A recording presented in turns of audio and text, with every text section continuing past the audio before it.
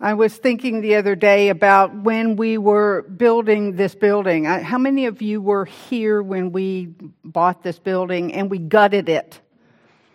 And we were starting over. It was the end of the last century, I think 1997, 98, something like that. And Edward was a new minister.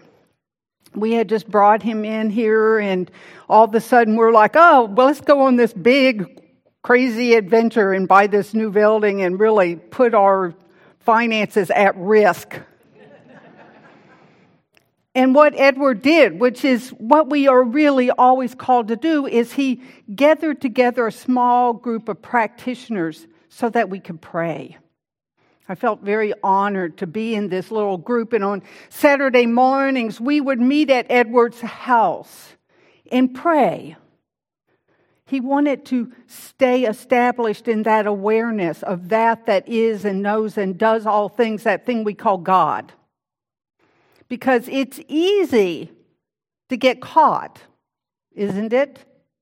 Circumstances, the bigness of our lives, the bigness of what's happening in the world, it's easy to get caught and pulled away from that is and knows and does all things. And so we would sit and we'd spend time in the silence, and then someone would pray and we'd sit in the silence and we would pray. And there are two things I really remember distinctly from those Saturday mornings. One was William walking into the room afterwards with fresh baked scones. What a joy. But the other that has stayed with me and has become part of my practice and my anchor was that every morning Edward would put on the CD of the Standing Stones of Callanish. And it would play the entire time we were sitting and praying. And that music became a touchstone for me. And I have the CD and I listen to it always. And when I'm about to prepare for a service or I need to come back to myself, I put that CD on. This morning, the topic is the Standing Stones. And I'm not going to talk about the history of the Standing Stones, the fact that they were discovered and they are believed to have been around for 5,000 years, and there's rituals and there's mythologies about them and practices about them. What I know, because I've never been to any of the Celtic regions and seen the Standing Stones, what I know are mountains. I have stood at the foot of them. I have been on the top of them. I have watched avalanches sweep everything off in the face of them, just wiping everything clean. Twice I've seen this happen with fire at Bald Mountain, where everything got razed away by the fires that went through. All the plant life, all the animal life, the bugs and the birds disappeared. There was nothing there. And I remember the first time I went back after they opened the park up after the fire, and I was so scared, nervous, what was going to be there. Because I was so used to, this was my home. I loved being on this mountain. And I remember distinctly driving up into the parking lot and getting out of the car and looking up at the black scorched earth and thinking, oh, the mountain is here. The mountain is that stands through the storms of life, through the avalanches and the fires, through the ups and the downs. And there is that in us that stands no matter what. And that's what I'm here to talk about. That stands. That's always here no matter what. The storms of your life, no matter what the feelings are, the situations, the challenges. There is that stands. We call it God, Spirit, the divine. We've talked recently about how it seems so abstract, unreachable, sort of dry and flat. God, Spirit, what? What is this? I found this quote from one of the spiritual teachers, Gangaji. She said, "The most sublime truth of all has never been stated or written or sung. Not because it is far away and cannot be reached, but because it is so intimately close, closer than anything that can be spoken. It is alive as the stillness in the center of your being, too close to be described, too close to be objectified, too close to be known in the usual way of knowledge. The truth of who you are is yours already. It is already present." Ernest Holmes in his textbook says, "We look to God too far away." And he talks about the mother with her baby to her breast, and talks about the farmer in his field. But even that, for me, is too far away. Because yes, God, Spirit, the divine, feels so dry and abstract. When we talk about it, when we put words to it, we try to describe it, our mind tries to reach it and understand it. Ernest Holmes invites us in this that we call affirmative prayer to align with that is beyond human understanding, a oneness. But what I want to remind you of this morning is it's right here. It's your life. Closer than close. The word spoken, closer than your breath, your hands and feet, nearer than your neck vein. It's your life, and it's right here. It's always right here. It's never missing. We like to talk about it. We reach for it. We grasp for that we want. We try to push away that feels unpleasant. And life is always standing right here, is it not? It's not abstract. It's your breath right now. It's that vitality that's alive. I want to say juicy. It's the vitality of our lives that wakes us up and lives and moves and has its being through us and as us. Chris sang about when it moves through me. And what I want to say is it's always moving through us. So often in this teaching, I hear people talk about God's demonstrations. I got my answered prayer, my good. God is that good. I got the job. I got the healing. I got the money. I got the love. God's not our good. God's our life. Not abstract. Not missing. Not broken. I know that we come here wanting life to be different. We want to get better. We want to get more. We want to heal and move towards greater good. When Ernest Holmes first came in and started bringing together this teaching, he was talking to faith-based peoples. He said, don't stop going to your churches and your synagogues. These were people that were worshiping and praying something that's bigger than them. And he was teaching us how to pay attention to those thoughts that are our prayers. Am I wanting good in my life, but I'm thinking bad? I'm wanting more, but I'm thinking lack. I'm wanting wholeness, but I'm thinking brokenness, illness. He's saying, put yourself in alignment with.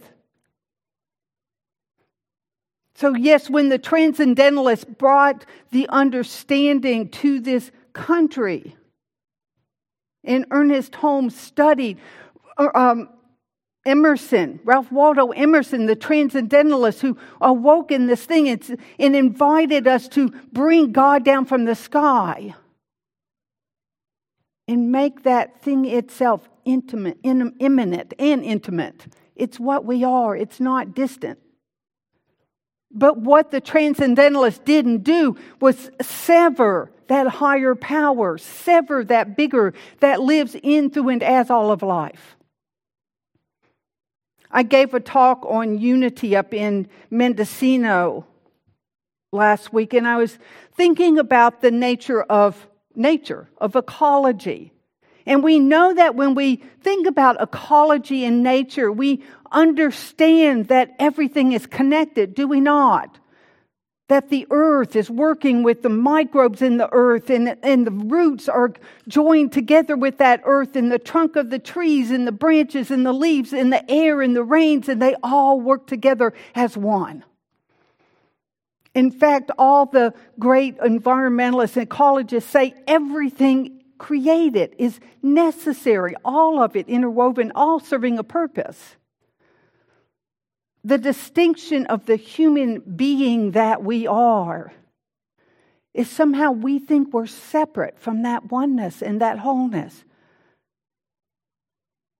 It's here to serve me, or it's here torturing me, but we don't recognize that we are one with the one. And it is that is our life, and it is the life in us, and it's the life around us. Sir Edmund Hillary and his Sherpa Tenzing Norgay. I always want to include Tenzing because we talk about Sir Hillary, we forget the brown-skinned man from Nepal that climbed to the Mount of Mount Everest, helping him, carrying his stuff with him. I guess it's luggage. I didn't have a Sherpa. I appreciate that assistance. We forget that we're being supported all the time by the people that are all around us. But after he had gone to the top of Mount Everest, and the people were interviewing him, and they talked about, and they asked him about conquering the mountain. No man had ever been recorded reaching the top of Mount Everest. And he said, we don't conquer mountains. We conquer ourselves. Ernest Holmes says we're not creating the universe. We're not making things different in our lives. We're simply shifting ourselves.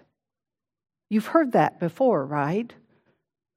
We're only working with our consciousness. Where are my thoughts? What am I holding on to? What's that story? I was thinking about a friend's client the other day when I was getting ready for this, and I loved sitting with her. We had done some work together, and over time, she started understanding this idea of being caught in the challenges. And I would talk about the story. What's the story going on in your head? There's a difference between something happening because things are happening. We have experiences and they're real. But then our story in our head holds on to who did what, what's happening, what the challenge is, and we make it fixed. In an ever-changing reality, we hold a thing, a situation fixed, and life is not fixed. You with me? It is fluid. It is moving right now. Since we've been sitting here, if I could calculate in my mind, but I can't, the earth that's spinning 60,000 miles an hour has made some distance. Life has changed, and yet we're sitting here thinking, oh, everything's the same. And so this woman, this client, would sit there and she'd come to me and with a new challenge, and she'd be talking about who did what and what her upset was and what needed to be different. And somewhere in all her sessions, she would go, oh, wait a minute. I have a story. And we both laugh, and in that moment, you could feel this freedom. The challenge didn't disappear, but she had stopped grasping it and holding it as a solid reality so that it could move and shift. Because what we want to do is meet what's before us with a clean slate, right? so that I'm not fighting against, as if the infinite is missing right here. God's wrong. What was God thinking that this is happening in my life? That's just not the truth ever. And so we're clearing the slate, the stories in our minds, so that we can meet what is in a clear way. So that we can feel life fresh and feel that's supporting, sustaining us, and that guides us. When I get my stuff out of the way, it moves through me and it informs me of that is to be known and to be done. It may not fix things the way I want them fixed. Ernest Holmes says that. We may not get what we want. In fact, we can't know our highest good, he says. But we can live from that wholeness of being, and in that we're free. When we touch the vitality of our lives, just for a moment, we can feel that all is well. Certainly our mind goes off into challenges and stories and thoughts and feelings. Certainly it does. And I'm not disputing that there aren't big things happening. Emma Curtis Hopkins, the radical, mystical teacher of Ernest Holmes, says we're not calling the world good. Ernest Holmes said we're not bringing God down from the sky and bringing good to our conditions. We are lifting our own consciousness to see from a higher place. That's prayer. We're aligning with the oneness. We're knowing something beyond what we can see. The other description that Ernest Holmes calls prayer or treatment is talking ourselves back to our center. To that stands and is always standing, to that breath that's breathing you. Brand new right now. Brand new breath. And so we come to this center to come back to that we already know. I used to hear people in the sharing in the new member classes we would do. People would say, I walked in the door and I knew I was home. How many people have had that feeling? The reason you can feel that is because we know that home. Do we not?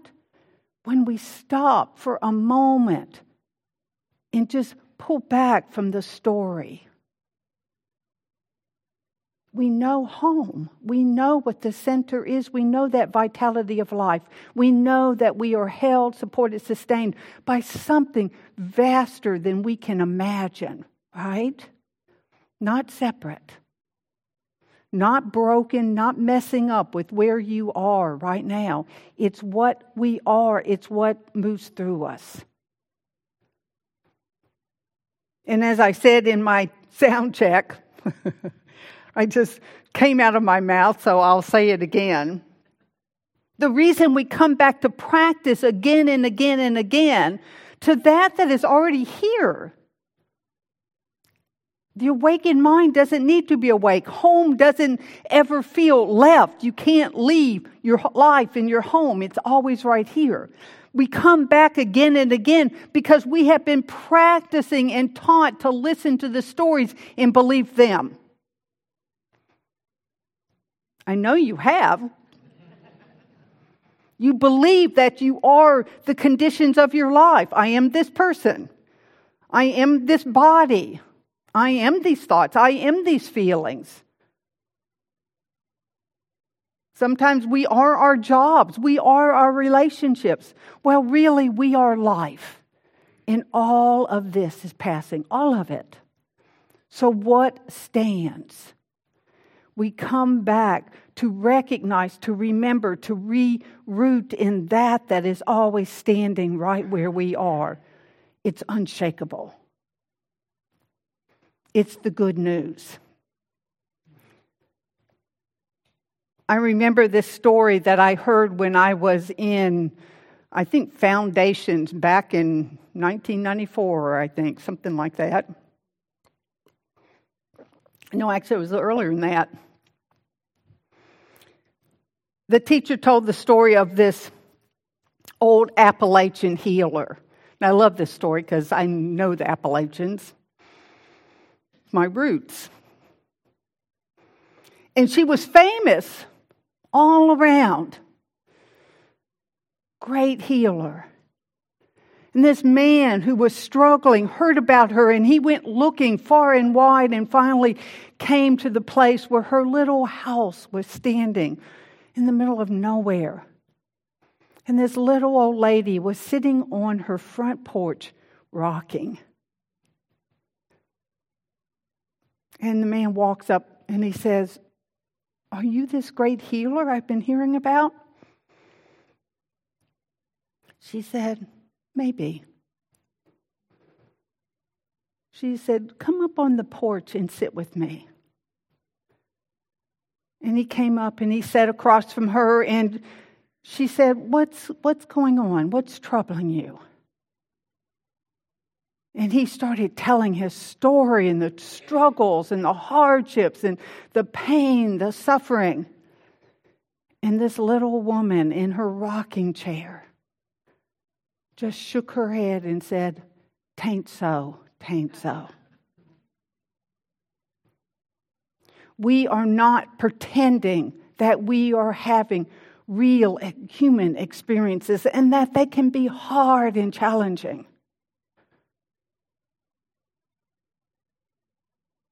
But as the great teacher Byron Katie said, who would you be without the thought of your trouble?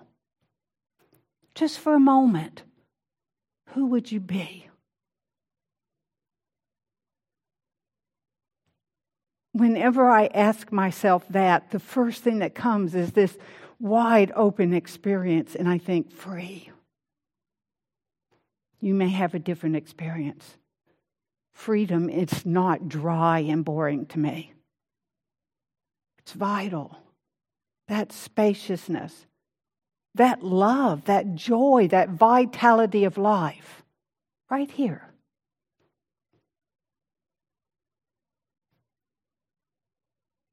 The theme for this month has been speaking truth to circumstance. And I remember when I first saw this theme and they were asking me to pick a Sunday in July, and I'm like, I can't wait to talk about this. Speaking truth to circumstance, it really is the treatment that we are called to do. Affirmative prayer, that's what we're called to do. Speaking truth to circumstance. We're not denying that circumstance. We're speaking truth to it. We're knowing something greater than it in the midst of it. Ernest Holmes says, don't bring your conditions into prayer. Don't talk about them. Talk about what is absolutely true. This is not absolutely true. This is moving and shifting, is it not? I mean, I have born-again conservative relatives, all of them. But I have to stop and go, why is my truth better and truer than theirs? Don't we think that? Like somehow we're in the right. We think that. And yet the infinite is right where they are creating them. Born-again Christians thinking I'm going to hell. Right there, right where they are. And right here. The absolute truth that we know is oneness, wholeness, the one intelligence. I remember going up to do a talk in Davis. And they put me up in a bed and breakfast. It was so sweet. And I got up in the morning and I'm getting ready to go to the center. And there's a TV there. And I'm excited because I didn't have a TV. And it's like, oh, I can watch Sunday morning church. I don't know why I love Sunday morning church. I didn't grow up with church. It's very fascinating to me. So I turn on the TV and I'm in the other room getting ready. And there's a program on this, an interview with a Catholic priest. He's written a book and somebody's asking him and talking about the book with him. And And I don't remember how he got to this, but the interviewer said to him, "Oh, so what you're speaking about is ecumenical. You know, the understanding of the connection, the inclusiveness of all the different sects and the different schools or whatever those are in Christianity." What I remember is the priest going, "Oh my goodness, no. If we were talking about ecumenical, we'd have to go to the lowest common denominator." And my mind goes, "Oh, that would be God. That would be one. Would it not? That's the undivided truth. The lowest the common denominator that we all share, one, right here." And so that's really what we're doing when we pray, is we're coming back to the oneness, to that is the intelligence, that moves through us and informs through us and expresses through us. And we're clearing our story mind so that we can feel the love and the life, the joy and the peace, and be that instead of our story. And then life will do what it does out here. But we will be standing in that freedom, in that spaciousness, in that love. That's treatment. That's affirmative prayer. We are affirming truth and speaking it to any circumstance. So let us do that practice right now. As we simply turn our attention inward. And we only do that to become less aware, less distracted by the outer. For there is truly no inner and outer in this oneness. As I simply know that truth of that wholeness of life, that oneness of life, the one universe, the one unified field right here. Vital, alive. Holding and unfolding in and through and as all that there is. It animates the particles, it turns the planets, and it breathes every breath. Never missing. Nothing, no one, no moment, no experience, nothing left out of this oneness. It is every whit whole. It is every whit here right now. Nothing can take away from this truth. No one, no moment. And so I simply come home to this moment, to this center of being, knowing that it is everywhere. It is what I am, where I am. There is no me separate from this one. It is the life of my life. And so I know this absolutely as the truth of each and every one. We are here because life has brought us here. And that life is creating and recreating out of its wholeness right now. Not bound by anything that has gone before, anything that we have done or seemingly failed to do. It has brought us here. It is always here, right where we are. It is that opens the way before us, and it is that walks every step with us. It is that companion called life that lives in and around us, connecting us in and as all. So I know that we are held, supported, sustained by this one. And I simply know and accept that greater surrendering and that allowing, that opening to that sweet breath of God. To that guides and unfolds, that opens the way. Knowing that it is fully here, nothing missing. And it walks each human life uniquely, holding, supporting, sustaining all that we are. Oh, so good to come home. So good to recognize that is, always is right here.